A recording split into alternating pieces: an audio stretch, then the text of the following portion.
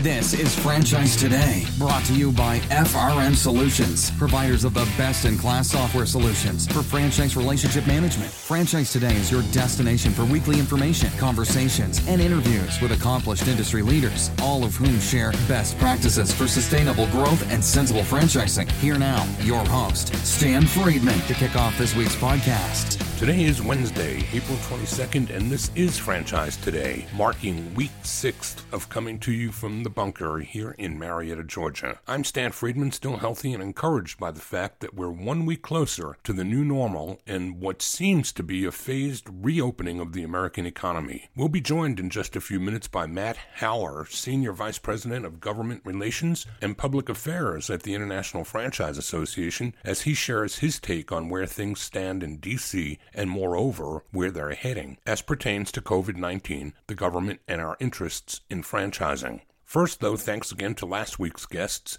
Jason Anderson, President of United Franchise Group's Venture X, Chris Leibier, Chief Strategist at Revel Point of Sale, and Franchise Today's sponsor and co-CEO at Transitive, Christian Pillett. All were here last week updating the delivery of the session that we all facilitated at the IFA convention just a couple months ago on big data and the digital tsunami, since the onset of Corona has so dramatically changed all of our lives in so many ways. That interview, along with hundreds of others, is available for download at Blog Talk Radio, iTunes, Stitcher, TuneIn, and virtually any place that podcasts are found. So, a lot has happened in the past 2 weeks as pertains to the government stimulus and legislation, and right after this quick break, Matt Haller, Senior VP of Government Relations and Public Affairs at the IFA, will be here to join us and talk about all of that and more.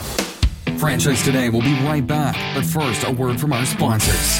Hey, Stan Friedman here with a word about Transitive, an amazing marketing platform that actually delivers what others can only imagine: accurate, dependable results that are second to none.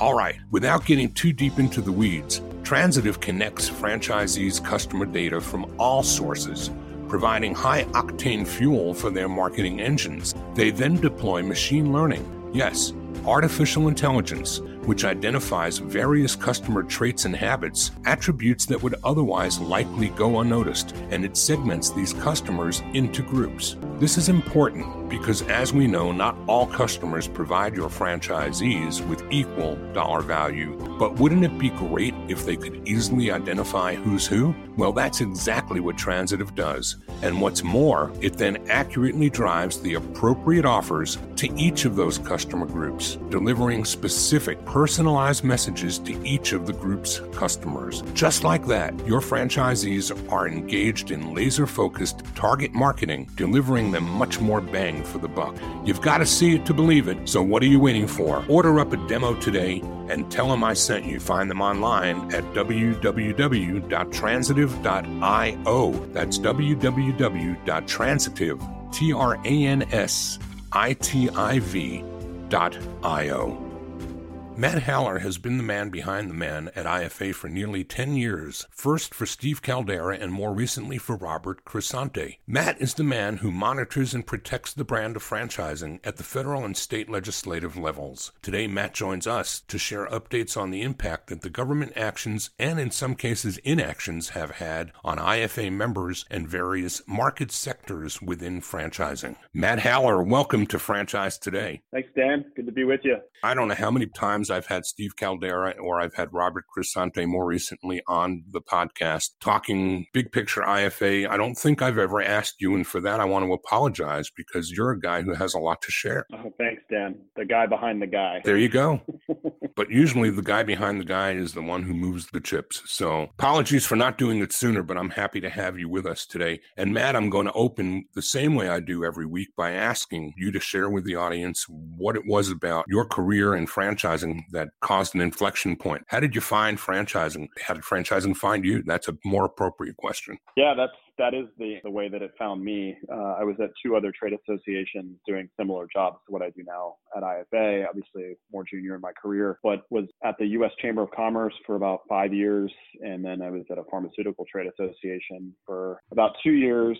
And I wasn't super passionate about the healthcare and pharmaceutical space and was looking around for other opportunities. Victoria Adams, who used to run FranPac at IFA, had told me that at the time Steve Caldiera and the board had approved a new position at IFA to sort of sit in between government relations and communications and really a public affairs role. And that was really something I was passionate about doing. Didn't know the first lick about franchising other than, I was a big fan of fast food, but knew I would excel at it. And trade associations like IFA have great members, in the franchisor, franchisee, and in particular the supplier side that are willing to teach staff the expertise they need to go advocate on their behalf. And, that's how it found me. And, Jack Earl was the chairman of the IFA board at the time and had been working closely with a friend of mine. His daughter had been working closely with a friend of mine, in DC. And so I had a relationship that I was able to create there. And I guess I was one of the finalists and ultimately got the gig. So, here we are 9+ years later. Lots changed in the industry, but some of the people, a lot are still around. And that's the best part about this world is the relationships with the people in the industry. And that's also one of the most important things about the work that we do on the government relations and advocacy side in DC is, having relationships for times like today, like the coronavirus, where you can't literally be in front of somebody's face at a fundraiser or an event or lobbying them in the halls of Congress. And so being able to pick up the phone or text somebody or email them and not have to start a relationship, but leverage that existing relationship is really what it's all about. So a lot of similarities in franchising and in the advocacy world. Why don't you spend a few minutes explaining to the audience some of the ins and outs of the world that you live in and the role that you play and what it is that to be sitting in the Senior VP of Government Relations and Public Affairs means to the franchisors and franchisees and even the executives that are listening today. Because I look at you as a front line. You're like a lieutenant colonel or a general to me. You're the front line of franchising, protecting the brand of franchising. And we say that, but I don't know that we all really understand what it is that you and the team do to impact that. Yeah,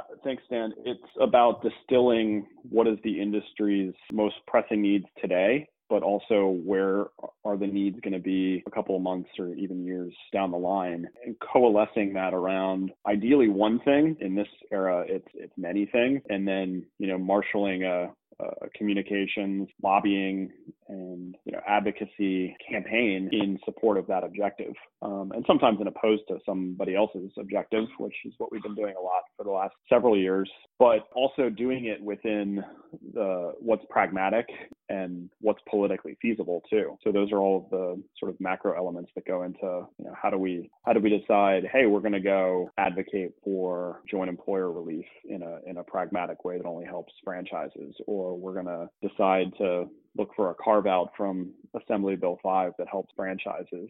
Now we need to develop policies that help provide relief to the most affected businesses, which are many of our members in this time of forced government shutdowns, and keep employees connected to the payrolls of their employers, but also keep the businesses afloat too. So it's a lot of listening, and then a lot of translating that listening into pragmatic and executable public affairs and lobbying campaigns that work. So any of those policies that we had been working on, no matter what we thought our business plans looked like, all of that went away and changed. And I want to ask you we're going to segment some of our conversation today. I'd love for you to share first what some of the immediate information, most current information would be that's available to you in terms of the tranches of relief that the government has been trying to provide with the PPP and some of the other programs right now, and where we are with that. What you see is coming next. We are speaking today 2 days before airtime, so between now and Wednesday, we don't know what might change even as quickly as that. But Matt, give us a thumbnail of where it is we are, where you think it's going to be heading here in the immediate, and then we'll talk more in depth about what you see further out now based on all the changes and what we've lived through here in the last many weeks in sequester. Sure. So last month, Congress passed the CARES Act, and one of the principal aspects of the CARES Act was the development of the Payroll Protection Program, which is $300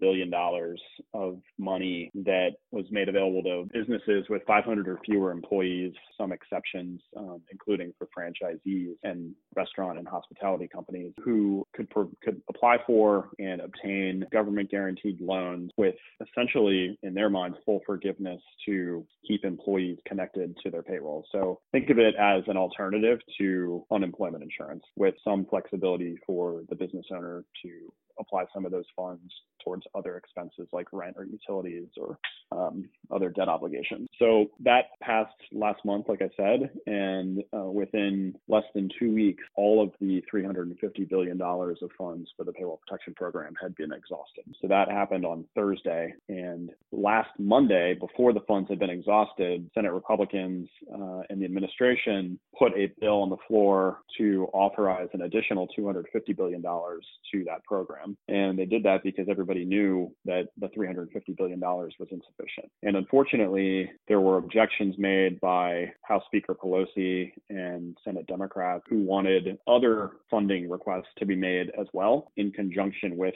the PPP fund. So they wanted money for cities and states who have been affected by this as well. They wanted more money for hospitals and testing. And so what we ended up in is a negotiation rather than pumping more money into PPP immediately. And unfortunately, what happened is that negotiation is still ongoing. And as of now, 10:45 in the morning on Monday, April 20th, we have what appears to be a verbal agreement on 90% of a deal, but we don't have a bill. We don't have an exact timing for a vote in the Senate or the House. And so it looks like by the time this airs on Wednesday, funds will still not be replenished. The House isn't even back in session until Wednesday. So certainly no funds will go out in the PPP until at least Thursday of this week at the soonest. This money that was being offered up for the payroll and for other expenses that were directly relevant to the business, those were originally said to be 10-year loans with up to 4% interest. Didn't that change dramatically when the guidance was issued? Yeah, it's one of the most frustrating parts about policymaking, and people saw it firsthand. And I think for some people really realize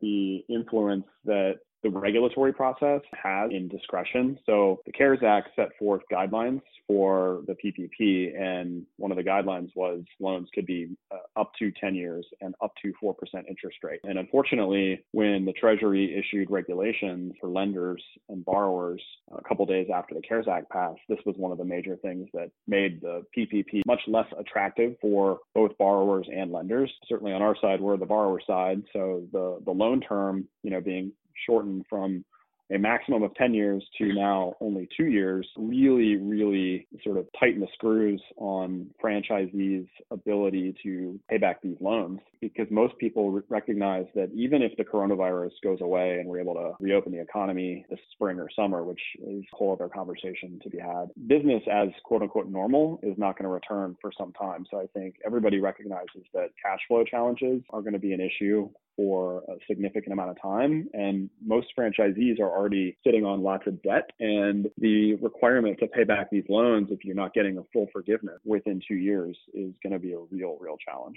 So how do you see that playing out? Are there any chances for other amendments to that guidance, or is that the way the die has been cast and it can't be changed? No, there's some real frustration in the Congress about some of the handcuffs that the Treasury and SBA put on the use of these funds, and the loan term is just one. Another has to do with the requirement that only 25% of the PPP funds can be spent on non-payroll related expenses. For franchisees, payroll is only 30 to 40% in most cases. So, that puts a real tough decision onto franchisees who want to get their loans forgiven, but also need to keep the enterprise afloat. And so changing that ratio to maybe 50% payroll versus non-payroll would be helpful. And Congress has announced they will be doing a phase 4, which will include some technical corrections to the phase 3, which is the CARES Act. And those two issues are 2 of about 5 that we'd like to see repaired in the overall structure of the PPP as the program evolves, and we think will be extended beyond the June 30th date, at least for affected industries. I think that's one of the other areas that there's real frustration out there, is that lots of healthy businesses were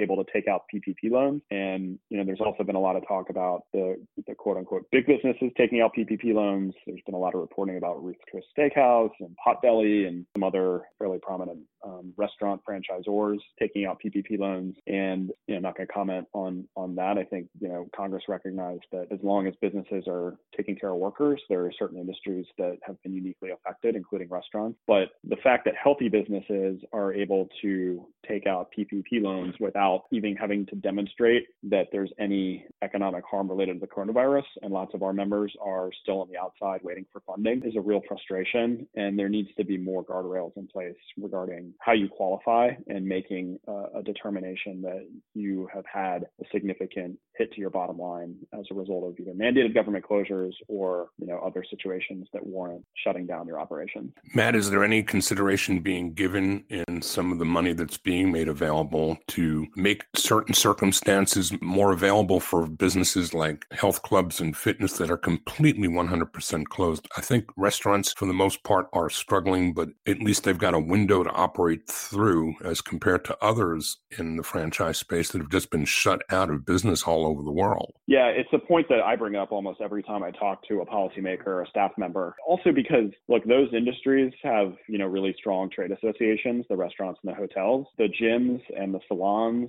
and some of the service-related franchises that operate in all sorts of different verticals, whether it's landscaping or home planing or cleaning. They really don't have their own associations, and those are some of the most active and engaged brands with IFA. And so while we're not saying, restaurants and hotels don't deserve relief, and as you correctly state, the restaurant model is wide-ranging. I mean, companies like Domino's and Pizza Hut are delivering like gangbusters, and in some cases are hiring additional employees at franchisees' locations. So they're doing great. And others can supplement with delivery and takeout, third-party delivery, but you can't deliver a haircut to somebody's house. I can personally attest to that because my wife gave me a trim yesterday.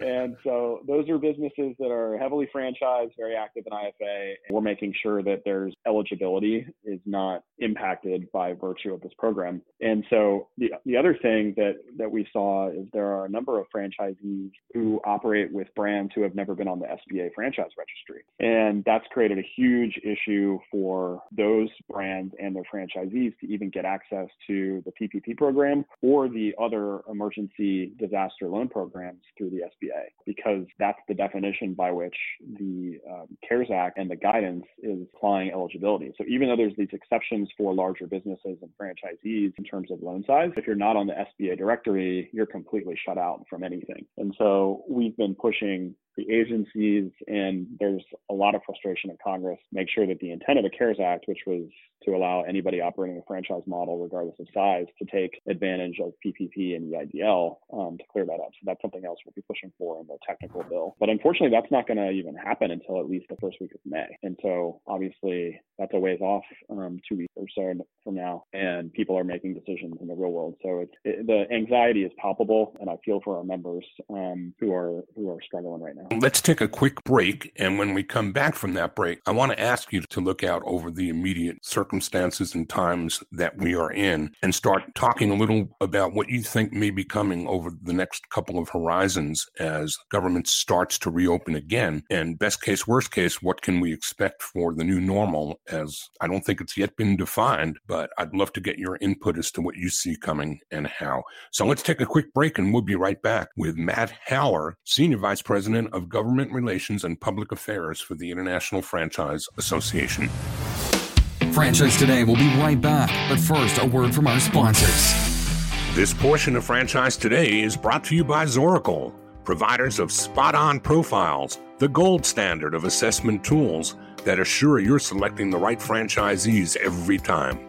Unlike DISC or others that simply gauge personality or communication styles, Zoracle's spot-on assessments are all franchise-specific and based upon 7 sciences that nail the results each and every time.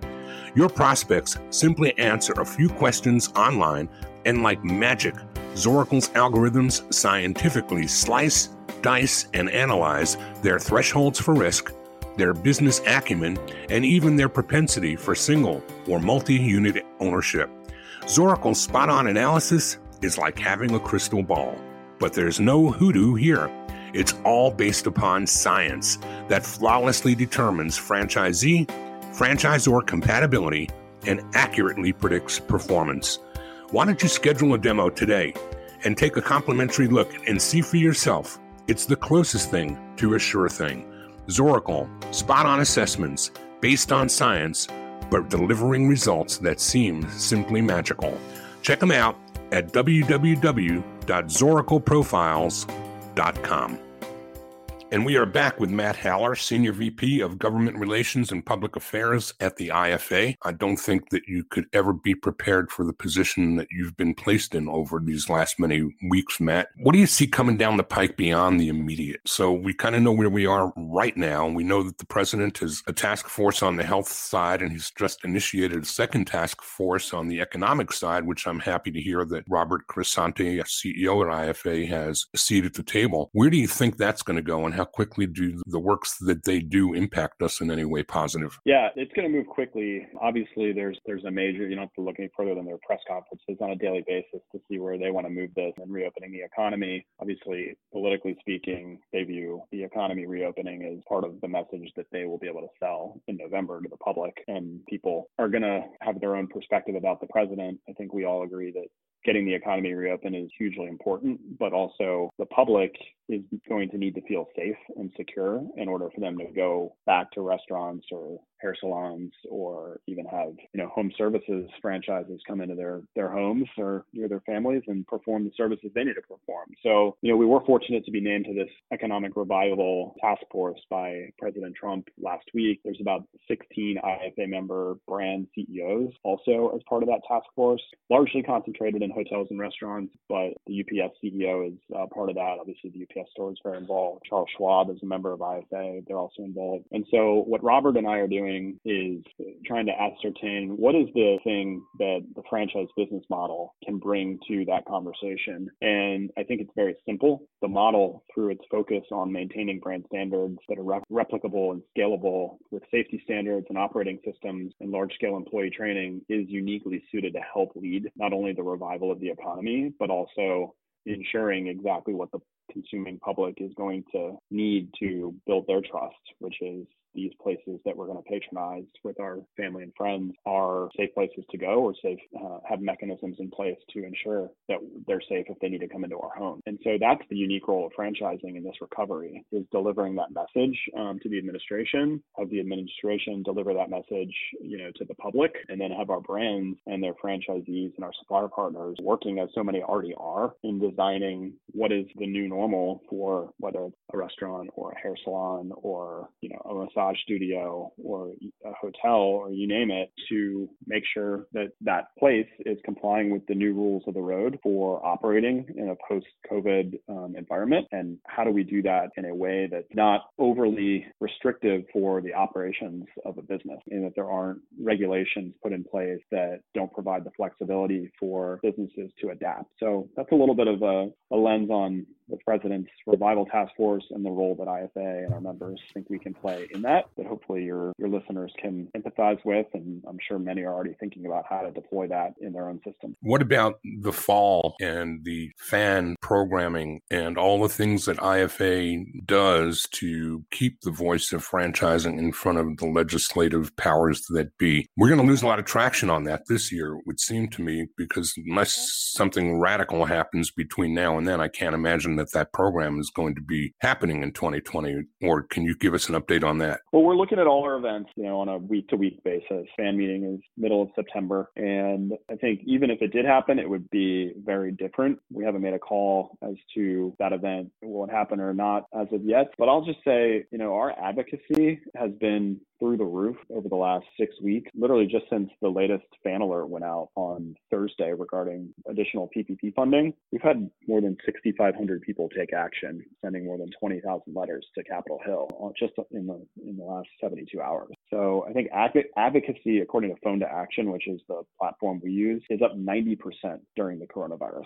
in America. And so people are advocating, and IFA is already thinking about ways to do digital events. Virtual fly-ins are something that we are already looking at. We've done more than 30 calls with senators and representatives in the past 4 weeks. So there are ways to engage from home if ultimately in-person lobbying is not something that we can do because of restrictions. And also we recognize that, everybody's travel budget is going to be significantly depleted, and DC is not a cheap place to come fly to. And I think our members are all going to be in very different places come September. And so we're going to be flexible. But regardless of what it looks like, you can be damn sure that we're pushing our message forward and being as aggressive as we've ever been and advocating for our members' interests. IFA has been phenomenal over these past many weeks with webinar series and mustering talent to perform on those and to provide information on not even a daily basis, some days multiple times per day. Hats off for whoever's coordinating all of that. Matt, I want to look further out beyond the fall. If all of this goes away, if best case scenario, let's just say COVID, we've pushed it back so hard and flattened the line so hard that it never wants to show us its ugly face again. Let's just say if the worst is already behind us and we come through this now on an uphill trajectory, what's the rest of this year look like to you? And what's the beginning of next year look like to you? How much collateral damage is done that we can or cannot recover from in your point of view? Yeah, well, obviously we've got an election in November, so that's going to largely shape what the political environment is and who's calling the shots in DC and in the state capitals around the country. And it's anybody's guess how that looks. I think it was anybody's guess even before the coronavirus. The political environment is kind of stuck right now. The last week or so, we've got a little bit of a return to kind of normal politics of Republicans bashing Nancy Pelosi and Nancy Pelosi bashing President Trump. So that's going to be an element of whatever the new normal looks like, Dan. But I think, one of the things we've been wondering about is, does this recovery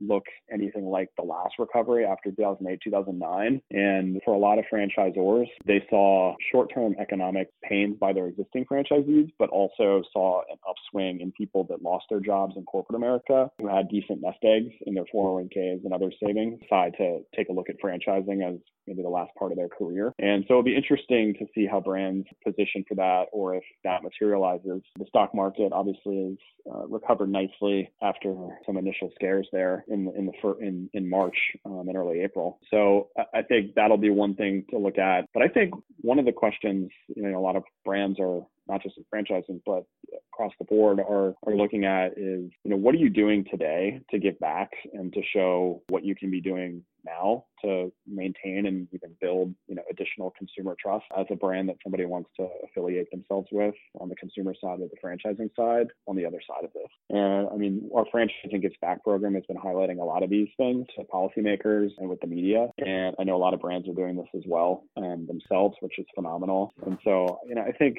people will remember the brands that stood up and did unique things and reinvented themselves during this worldwide crisis. And so I think that's something else to be mindful of and be watching for, because there's no telling where the economy is going to go or where the political winds are going to go. But if you can build that connection with people now when they need it most, it's going to be really important and pay dividends long term. The one last place I wanted to go, Matt, was to ask if you see any tea leaves that you can read as to how private equity's behavior in franchising may be impacted or influenced by this moment in time. Do you see private equity changing their view of franchising, or do you see them doubling down? Do you see them making changes at all? Well, there's already been a huge influx of private capital over the last decade or so. I do think that, there's going to be brands that don't make it on the other side of this. There were already going to be brands that were struggling to stay afloat in normal times. And I think you were already sustaining yourself only on new franchise sales and not through a royalty model. I think that's obviously going to only exacerbate your challenges going forward. And I think there'll probably be more money in private capital available. But I think, anybody that's looking to invest is going to take a little bit more of a cautious approach to see how brands emerge coming out of this in terms of, can your existing units generate revenue? So that's just one person's take. Matt, is there anything that I didn't ask you that you wish that I would have? Well, you made a plug for the IFA's webinar series and lots of our other content. That's all available at franchise.org/coronavirus, and encourage folks to take a look at that. We've got 2 or 3 sessions a day, sometimes on various topics for franchisors and franchisees and suppliers. And then if you haven't gotten involved already in our advocacy efforts, I encourage you to do that. It's simple to do. Go to franchiseactionnetwork.com, or you can just text franchise help, all capital letters in one word, to the number 52886. and get connected with the FAN network and your member of Congress and advocate for more PPP money and some of these technical fixes that we talked about. Any contact information you'd be willing to share, Matt, so that those who've listened today and may want to reach back out to you personally have an opportunity to do so? Sure. The email is mhaller, that's MHALLER, @franchise.org. Matt, I appreciate it. You're a busy, busy man right now, and so thank you for sharing, and thank you for caring, and really thank you for being there. Thanks, Dan. Thanks for helping us get the message out. It's really, really a huge value to IFA and what all the staff's doing right now. Be safe and stay healthy, and hopefully I can say see you around sooner than later. Likewise. Thanks, Dan. Same to you. You bet. Well, as I said at the top of the show, hopefully we're 1 week closer to seeing this virus peak and America reopening for business.